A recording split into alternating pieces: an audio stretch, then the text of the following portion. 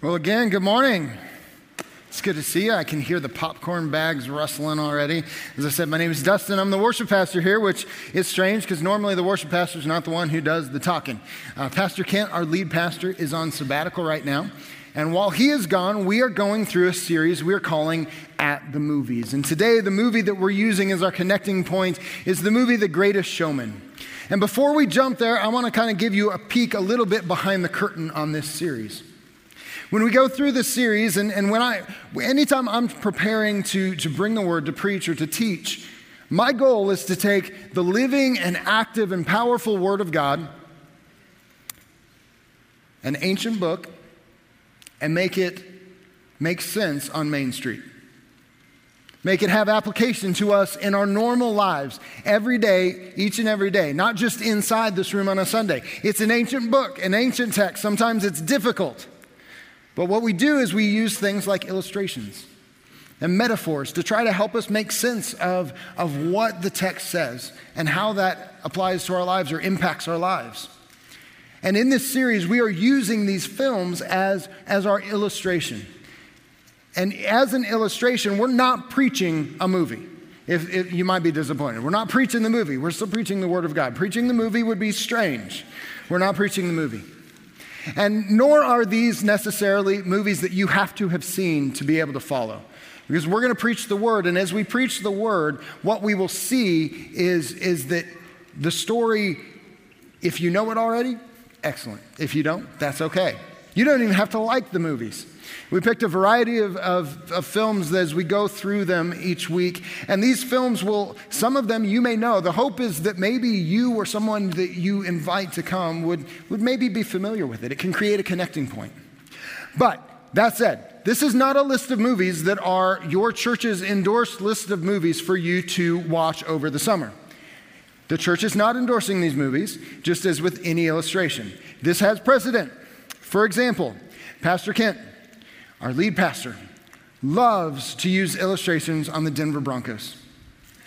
I will tell you right now, let me be as plain and clear as possible. Hutchinson First Church of the Nazarene does not in any way endorse any image or name or likeness of the Denver Broncos. Thank you. So there is a precedent there. So you may not want to go out and watch every one of these films. But today we're going to open the Word and see what we can find. And to do so, we're going to use the connection point of this movie, The Greatest Showman. This movie is about P.T. Barnum, extremely loosely based upon his life, the man who, with Barnum and Bailey's Circus. And in this movie, it has a bunch of music. Okay, it's a musical, but give me a break, because I don't usually like musicals. But it's a musical, and it's one that maybe you've seen a film, and my girls loved it when it first came out a handful of years ago. And I remember watching it with them, and I'm watching, and I'm like, that's a nice film. But by the end, it like punched me in the chest. Have you ever seen a film like that where it just impacted you? Maybe you've been in church, and the pastor is preaching a message, and they end the message, and you are convinced they were talking right to you. That was this movie for me.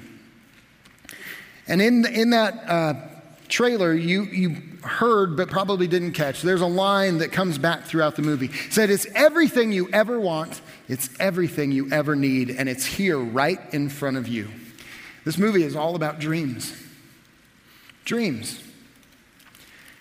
Do you have dreams? Like when you're sleeping, do you have dreams? Dreams are strange. I don't usually have dreams. And of course, the night before I'm preaching this message, I had dreams all night last night. It was weird. How many of you, I know some people try to analyze their dreams, like they get up in the next morning, usually before I have a cup or two of coffee to wake up, and they want to discuss what this dream might mean.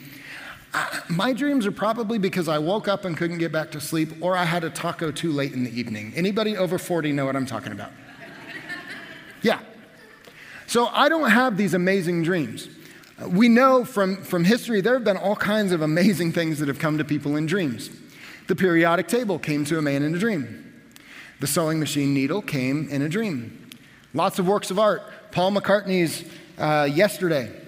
Rolling Stone's Satisfaction. They came in dreams. I have never once had a dream that created anything amazing.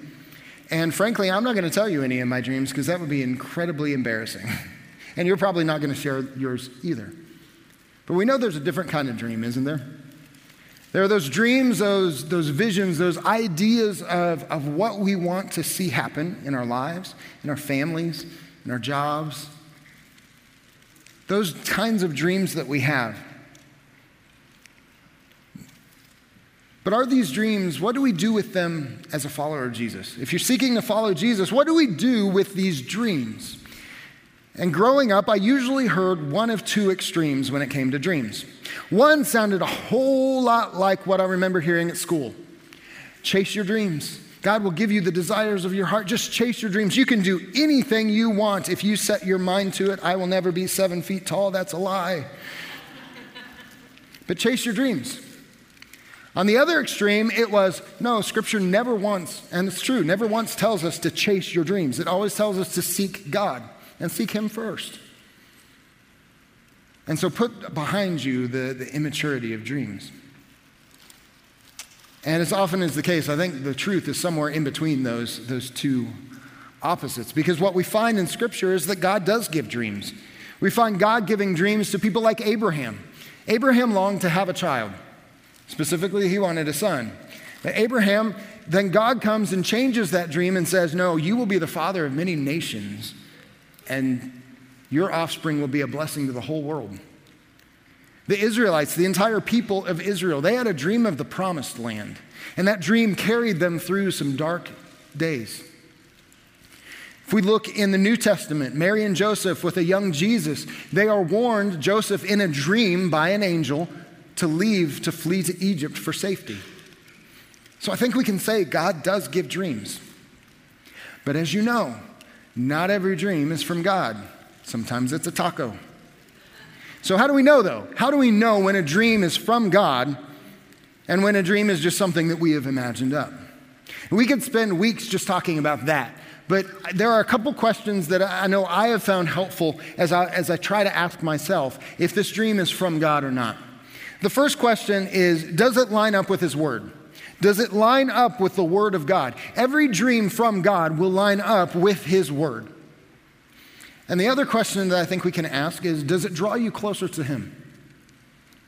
Now, this one can be tricky because we know that if a dream is from God, it probably is going to require a lot of faith and a lot of trust. And it's not going to necessarily be easy, but ultimately it should draw us closer to Him. In the film, one of the first scenes we get is a song called A Million Dreams. A million dreams keeping me awake. A million dreams for the world we're gonna make. And in this song, we get the story of the life of young P.T. Barnum, Phineas, I'll call him.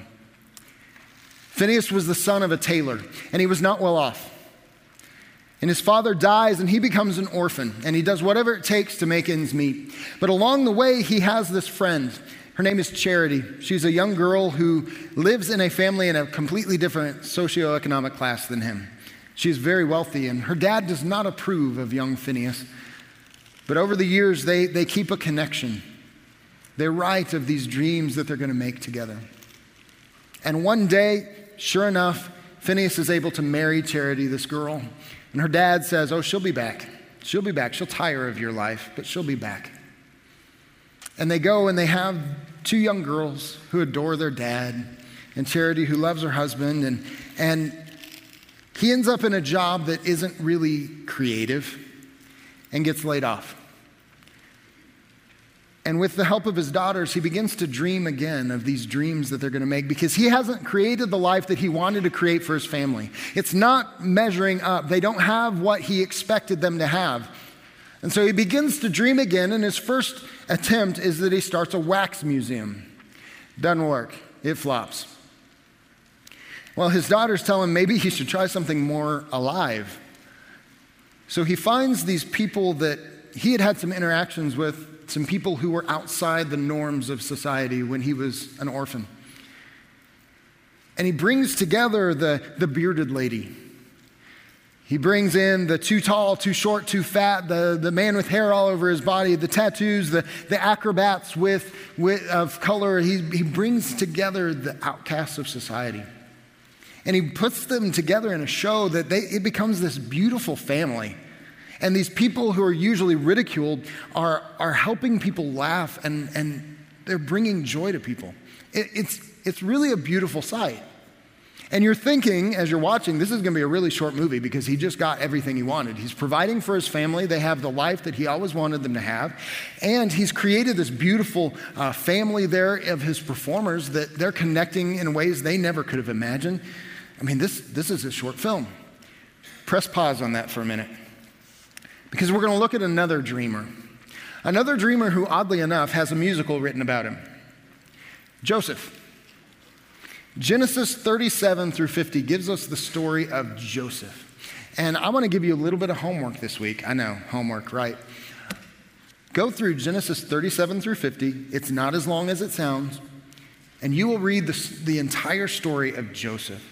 This is a fascinating story. We're only going to hit it at a really high level tonight or today. But I think you will find Genesis 37 through 50 just fascinating how God orchestrates things in Joseph's life. We're going to read about his dream starting in Genesis 37. It says, "Now Israel, also known as Jacob," this is Joseph's dad, "loved Joseph more than any of his other sons because he had been born to him in his old age. And he made an ornate robe for him. When his brothers saw that their father loved him more than any of them, they hated him and could not speak a kind word to him. Joseph had a dream, and when he told it to his brothers, they hated him all the more. He said to them, 'Listen to this dream I had. We were binding sheaves of grain out in the field when suddenly my sheaf rose and stood upright, while your sheaves gathered around mine and bowed down to it.' His brother said, 'Do you intend to reign over us? Will you actually rule us?' And they hated him all the more because of his dream and what he had said." This is not the picture of the biblical family that we want to model our lives after. Jacob, also known as Israel, plays favorites, and his kids know it. That's not a good parenting advice. Don't play favorites, and if you do, don't let the others know about it. Just a thought. Joseph, what we learn about Joseph, sometimes they talk about his coat of many colors. He may have had a coat of many colors, but he was not the brightest crayon in the box. If your brothers already hate you, don't tell them your dream about them bowing down to you. So what does he do? He has another dream, and he tells them again. This is not going well. And so his brothers already hate him. He has this dream. And apparently Joseph doesn't even have to work because his brothers are out with the flocks, and Joseph's dad sends him out to his brothers, and this happens. But they, his brothers, saw him in the distance, and before he reached them, they plotted to kill him. "Here comes that dreamer," they said to each other. "Come now, let's kill him and throw him into one of these cisterns and say that a ferocious animal devoured him. Then we'll see what comes of his dreams." Joseph's dream is about to become a nightmare. He ends up not being killed. His brothers don't kill him. They throw him in the cistern, and then they sell him to some Midianite traders who are on their way to Egypt. Being a slave in Egypt is a far cry from being bowed down to by your brothers. Today, we're not just going to talk about dreams. I want to look at the dark side of the dream. Because there's a dark side of the dream. There's a gap between when a dream is revealed and when it's realized. And what do we do in that in-between time? And in that in-between time, some things happen. And today, we're going to look at a couple of things that can happen in that in-between, between when the dream is revealed and when the dream is realized, that can cause us to be in the dark side of the dream. Because we want to know that the dream is from God, but we don't want the dream to become God in our life. And so the dark side of the dream that we're going to look at today, there are several that we could look at, but we're going to look at disappointment and distortion. First, with disappointment. To be disappointed literally means to undo an appointment. You have an 8 a.m. flight in Wichita. You get up at an obscenely early time to be at the airport way too early. You get there only to find out that the airline has canceled your flight. You have been disappointed. You have had an appointment undone. For Joseph, this dream looks nothing like what he had expected. And it only gets worse. He ends up being sold to Potiphar. Potiphar is a government official in Egypt, and he works in Potiphar's house. And things are going okay as being a slave in Potiphar's house could be, until Potiphar's wife takes a liking to Joseph. She makes an advance on him. He turns her down, so she decides that she's going to accuse him of making an advance on her, and so he finds himself in prison. He did nothing to deserve it, but he finds himself in prison. Now, the text doesn't tell us at all really what Joseph is thinking or feeling in this, but I wonder if Joseph is feeling really disappointed. Really disappointed, like maybe he missed something. But what the text does tell us that I think can be helpful to us in disappointments. In Genesis 39, verse 2, it says that when Joseph was taken to Potiphar's house, the Lord was with Joseph, so that he prospered. And he lived in the house of his Egyptian master. And again, similarly, when he was in prison, it says that while Joseph was there in prison, the Lord was with him. He showed him kindness and granted him favor in the eyes of the prison warden. Do you think Joseph knew that God was with him? My guess is I think he did, at least to some extent. Because he's just being faithful with the opportunity in front of him, and he's finding favor all along the way.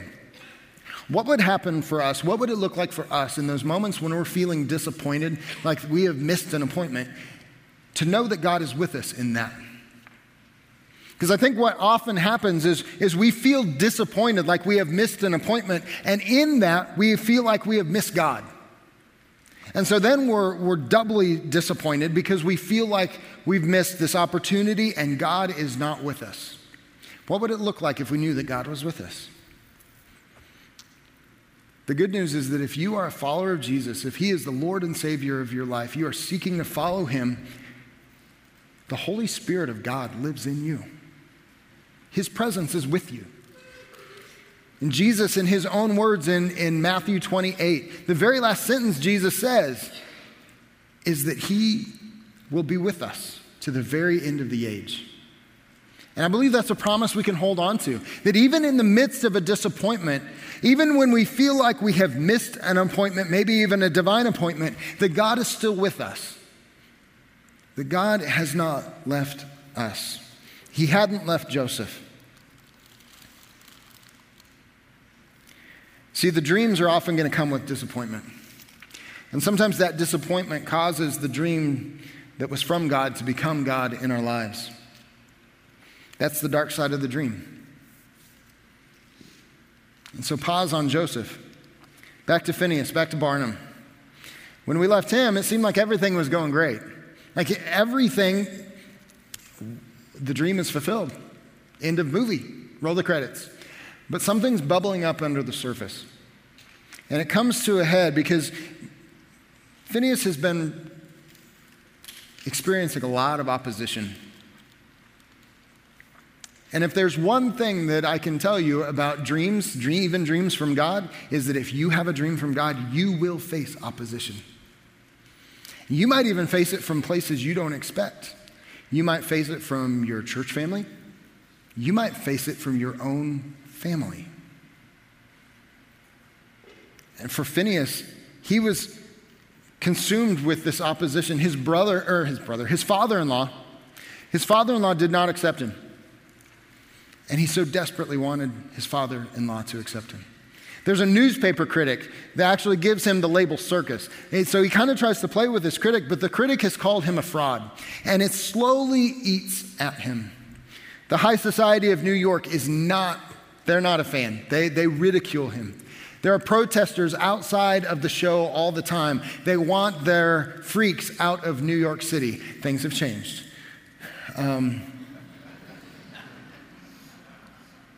But he has all of this opposition. And then it comes to a head at his daughter's ballet, because one of his daughters has always wanted to do ballet. And this dream is finally being realized, but something happens right after the performance that I think causes a switch to flip for Phineas. Watch this little scene. Ew, what's that smell? Do you smell that? Ew, something does smell. Oh, I know what it is. Peanuts.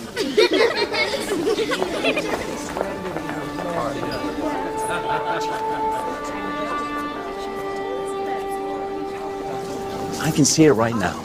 Youngest prima ballerina in the history of the city ballet. I'm quitting. What? Why would you quit? I started too late. I'll never catch up. Carolyn, you were the best dancer on that stage. What, do you think I can't spot talent? Ballet takes years of hard work. It's not like the circus. You can't just fake it. She can't quit. No, I mean, she just knows how to place with the other girls. Well, I should certainly hope so. I've never seen so many little prima donnas in my life. Yeah, but those prima donnas are the most important thing in the world to her right now. She'll learn to ignore them just like I did. She shouldn't have to. New York society will never accept us. If they did, they'd have to stop judging and actually do something with their lives. This isn't about me. Oh. So it's different than everything else, then? I just want her to be proud of who she is, of her family. She is proud. We don't have to be the Carlyles. A switch is flipped for Phineas.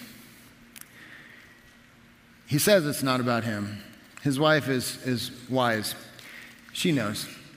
It's become about him. He's disappointed because he's realized this dream, but this dream is not fulfilling this place in him that he wants this dream to fulfill. He's disappointed, and that disappointment leads to the next section that we're going to look at, distortion. It leads to this other side, dark side of the dream, because this dream from God becomes a God so quickly when the dream becomes about us.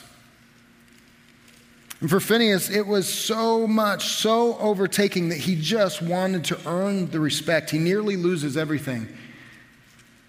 He turns his back on his family, on his work family, and he begins to try to earn this respect.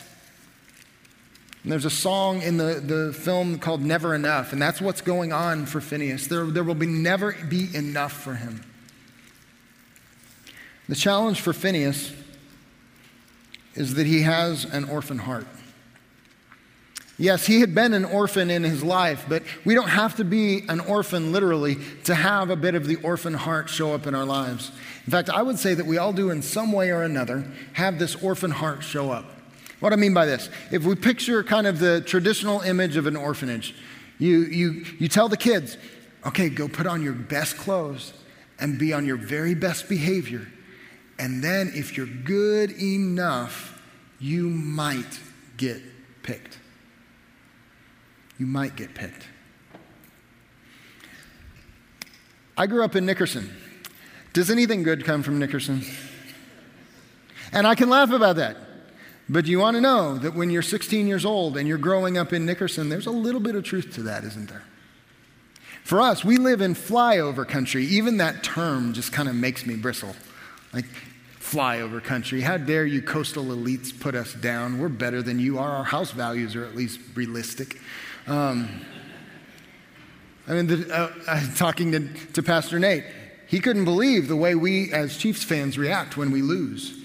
Because it's not just that we didn't play well enough, it's that the ESPN coastal bias is very real. The orphan heart shows up. We see it in Scripture. The disciples, they are with Jesus. The disciples are like this small group with God. And they argue over who's the greatest.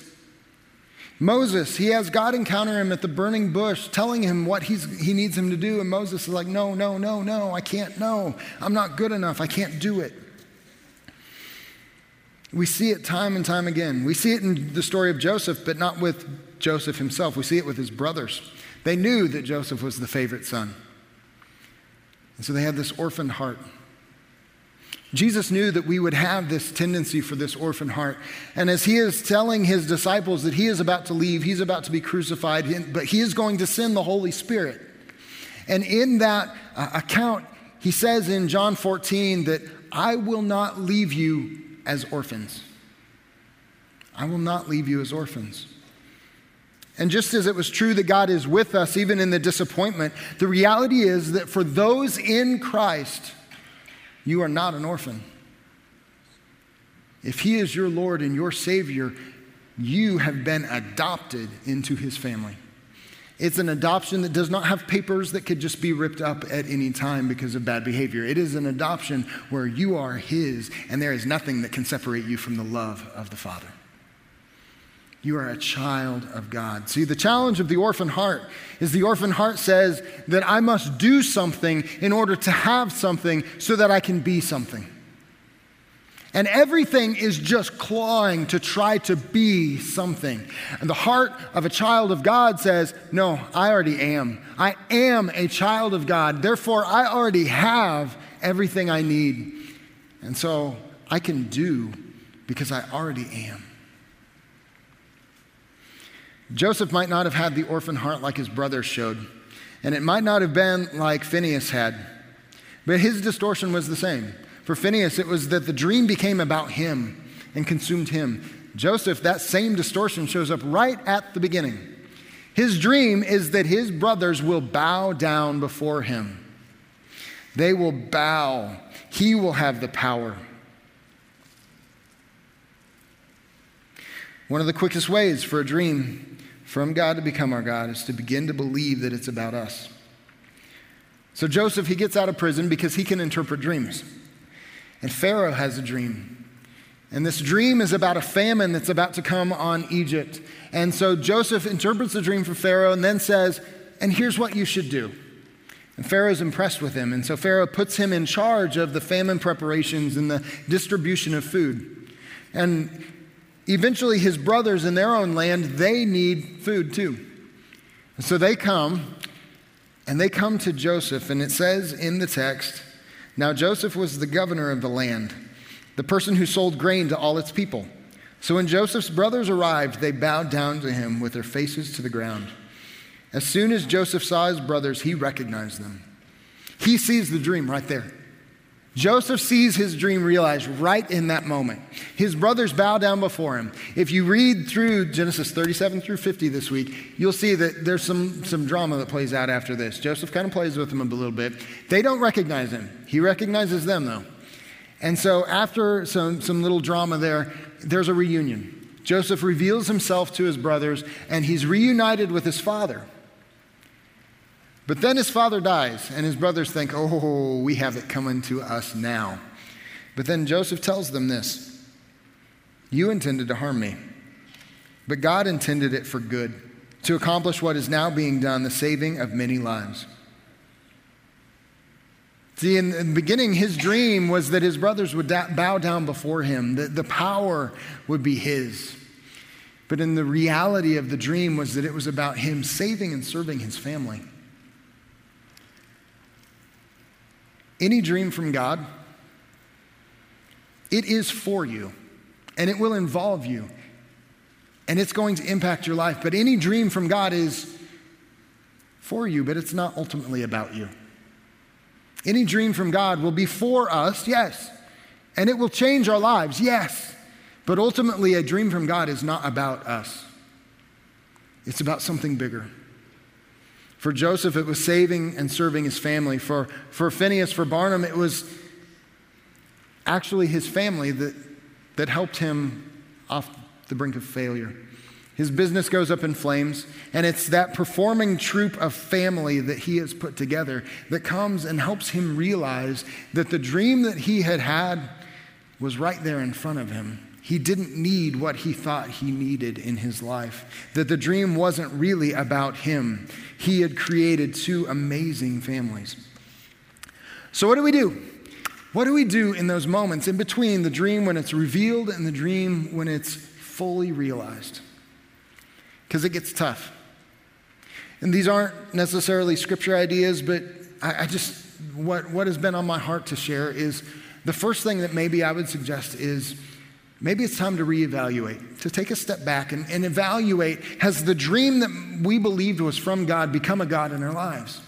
Have we given in to the disappointment and the distortions of the dream? And do we need to just kind of check and make sure that we are seeking first the kingdom of God and his righteousness, as Matthew 6:33 tells us, and all these other things, they'll be added later.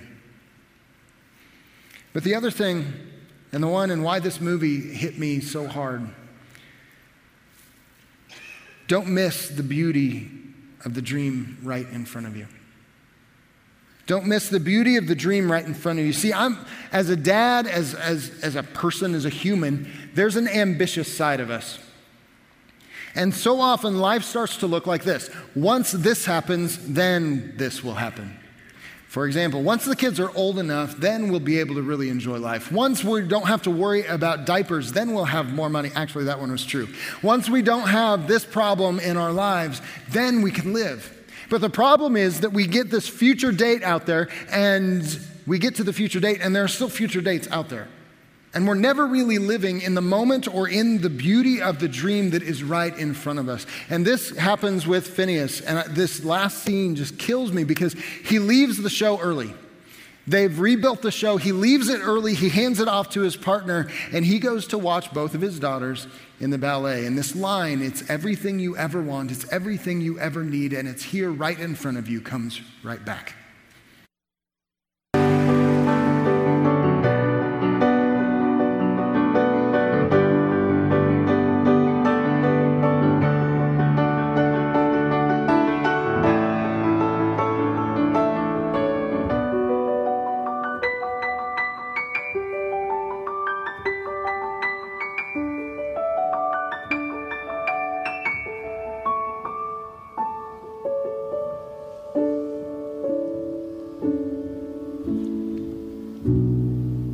It's everything you ever want.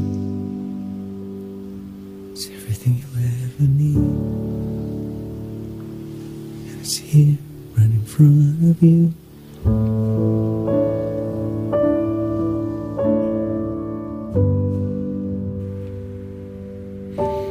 Don't miss the dream right in front of you. See, it's not hard. It's not hard to find the things in life that don't seem right. It's not hard to watch through these films and say, "Oh, that's not correct. That scene's not good. That's not appropriate. That's not good."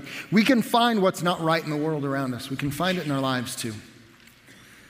And we can begin to believe that every part of life is a mess. But the psalmist writes that the earth is filled with the glory of God. It may not be easy. It may not be exactly as we picture it, but there is a beautiful dream right in front of you. I don't know what it is for you. Don't miss it. Don't miss it. And I know for some of you today, even just talking about dreams, it makes you kind of squirm in your seat. For some of you, maybe it's a medical thing. Maybe it's being a single parent and how hard that is. Maybe there's just something in your life that you don't feel like it's the way you want it to be. I hope you find Matthew 7 encouraging, where Jesus says, "Which of you, if your son asks for bread, will give him a stone? Or if he asks for a fish, will give him a snake? If you then, though you are evil, know how to give good gifts to your kids, how much more will your Father in heaven give good gifts to those who ask him?"